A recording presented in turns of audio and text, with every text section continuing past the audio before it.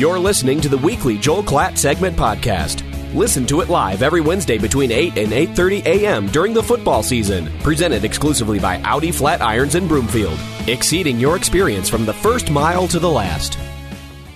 Our very own Joel Klatt, lead college football analyst at Fox Sports, and he joins us now. He is presented by Audi Flat Irons. Good morning, Joel. I'm on information overload right now because you know how much I love movie references, and so you throw out Office, then you're making Titanic references. All I can think about is Leonardo DiCaprio with the whistle in his mouth, freezing to death. I can't even the Broncos. Let's just say it this way. Sounds like the Broncos have a case of the Mondays. I'm like, Joel, we acted out some very famous movie scenes that were critically acclaimed. We never did. I don't think we ever did Rose and Jack in the ocean, did we? I don't think we ever did that. No, we never we never got there. I believe that I was thrown out before we could get there.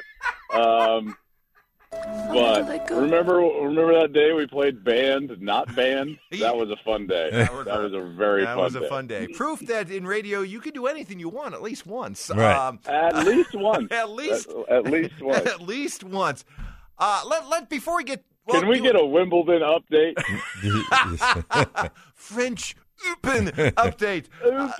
Open. Let's start with the Broncos. All right, go ahead. Yeah, hold on. Right. Mark, you got to ask him for the When Harry Met Sally clip. Oh, I've heard it many times. I've heard it. We've played it many times. How you're not doing things in Hollywood, right? Well, you do have commercials, commercials. So, I watch you. No, not me. I'm talking about Heed across from you. Yeah, it's like an orange on a toothpick. Mm-hmm. But this guy, he went to a different place. In front of my eyes. I was looking across that table, and he just, I tell you, just like tractor beam into that character. Yeah. Let me ask you. I couldn't look at you, by the way. Let me ask you a quick question.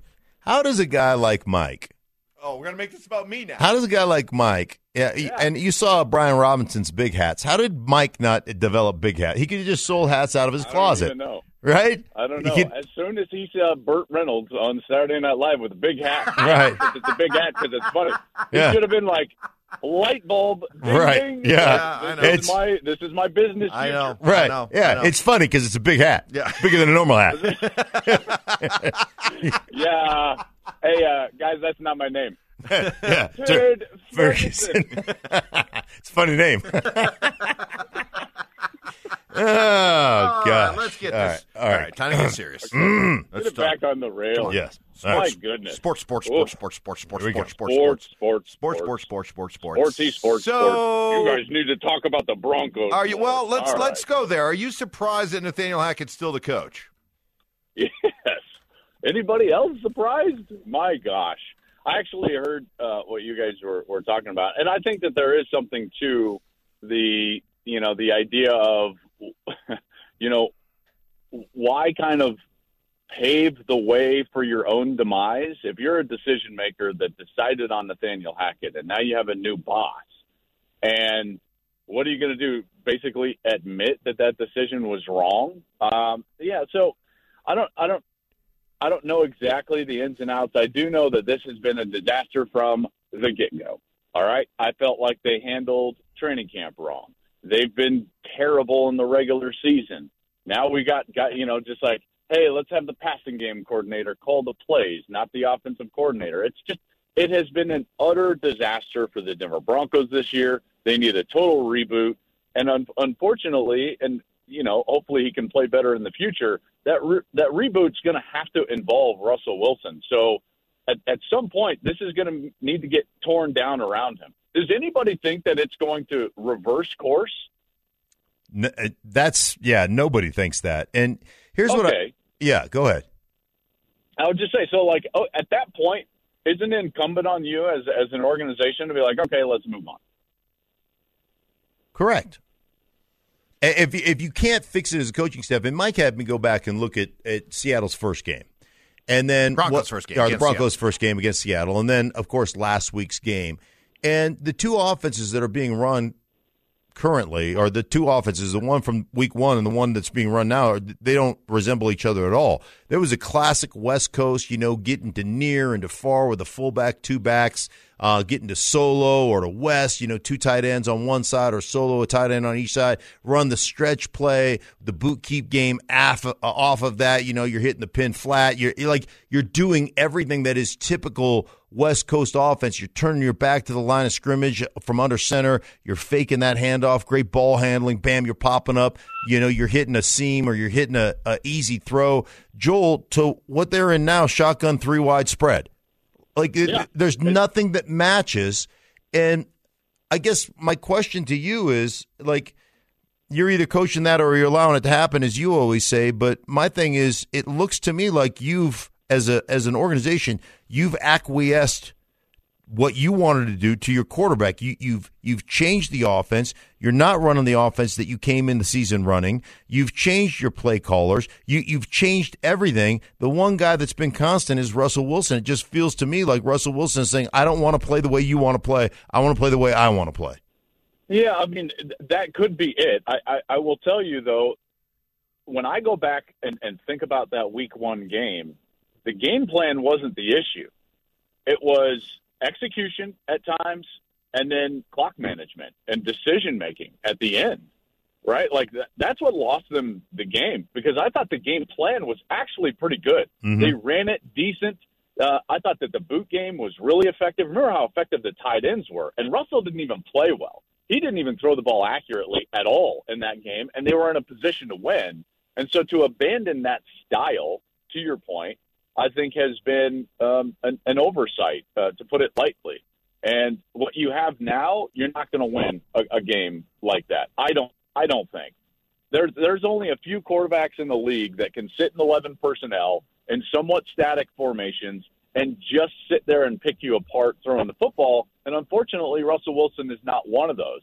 The game plan that they had week one is exactly what you should do with Russell Wilson. It's where he's most effective. And it's where your offense can be most effective, and they haven't gone back to that. It's to be honest, when I watch them, it becomes boring and tiresome. And I'm just like, this isn't threatening the defense at all. And if I'm a defensive player on the opposite side, I'm relieved every time that they continue to just sit out there in 11, and 11 personnel means one tight end, one back. They sit out there in 11, 3 wide receivers, sit in shotgun, because they're not threatening me. I don't feel like I'm under pressure. Meanwhile, if you do get in and out of personnel groups, if you add tight ends, if you add extra gaps, if you're getting outside of the pocket, you're making me defend the 53.5 as well as the 100. Then I've got problems as a defense. And you're forcing me to play really disciplined. You're forcing me to have great eye discipline and tackle well in space. And that's not the case right now. Visit with Joel Klatt. Joel, I think there's a perception out there that you want your quarterback and the primary play caller to be completely on the same page, completely in sync. But I wonder if maybe you want a little bit of tension, some creative tension, a little bit of battle back and forth between your quarterback and your primary play caller. Do you? Well, I think that it needs to be more like a marriage. You've got to be on the same page and pulling in the same direction, but that doesn't mean that it's always going to be without disagreement. I think that disagreement just has to take place at a very certain time, and then there needs to be a conclusion out of that. And at the point in time in which you're in a game, in my estimation at least, and listen, this is, take it for what it's worth. Wow, what a cliffhanger. Wow. Once you have... Oh. Joel, you're in and out. All right, let's get Joel back on hold there, and we'll get him, because he started to say something, and we're all waiting. Yeah, he was like, he left you right on the cliffhanger. Yes. It was like Curly right before he died. And he goes, the secret of life is one thing. And then he's dead. He had his finger up, and you're like, what's the one thing? What's the one thing? Right. Don't go dying. What's the one thing?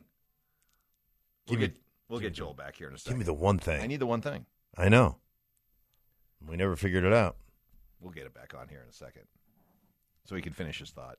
I want to get it into Deion Sanders, college football playoff. We got a lot of ground here to cover. Clock's a ticking. Come on, Joel, let's go. He's on 405 somewhere right now. All right, we get you back. All right, go ahead. You were where did he leave us with the cliffhanger? I don't know. It's such a cliffhanger, and then it just I said it was like Curly when he said the secret of life is one thing, and then he just keeled over dead. You were like making a great point, and then you died.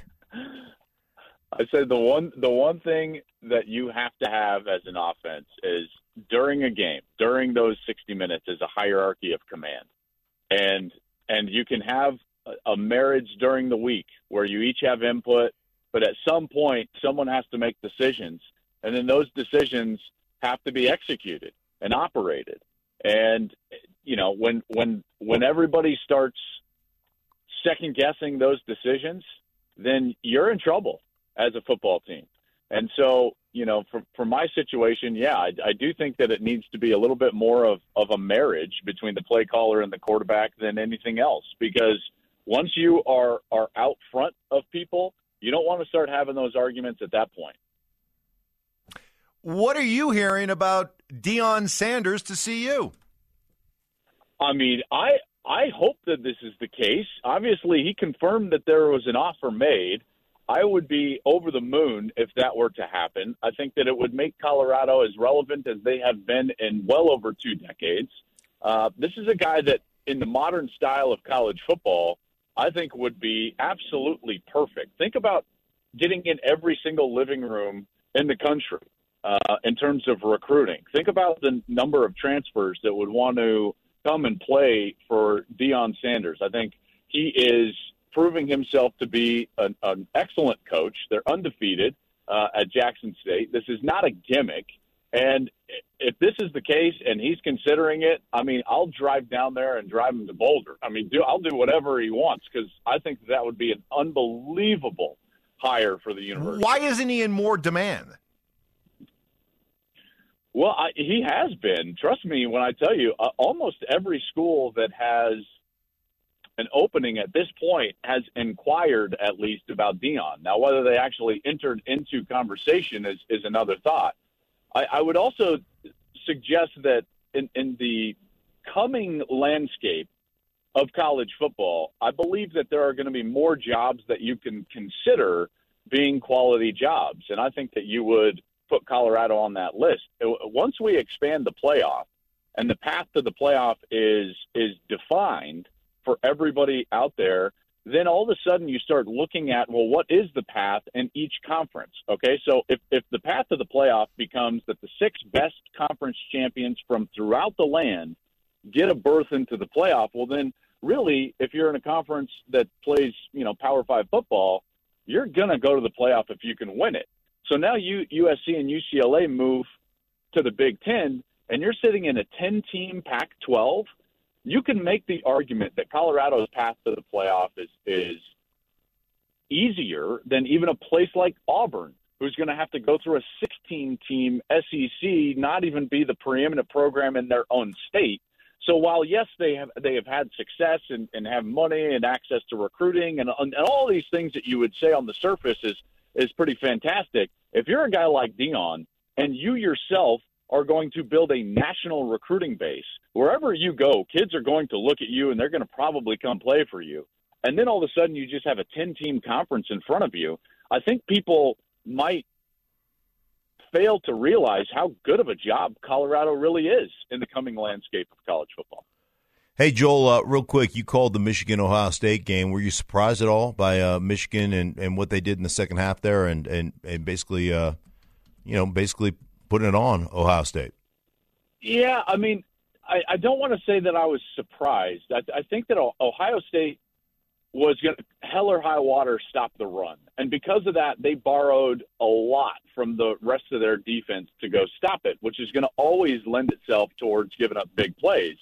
And I think the thing that was surprising the most is that during the portion of the game which Ohio State was controlling and playing on their terms, Michigan was able to hang with them. And I think that's a nod to their young quarterback, J.J. McCarthy, who was himself a 5-star, that he has increased the level of the effectiveness of their offense to a point where they can go up in gear and hang with a team that is as talented as Ohio State when they're not playing their kind of grinded out style. They can go play a different style, and eventually they will be able to grind it out and give the game to those offensive linemen, which they dominated in the last basically 8 minutes of the fourth quarter.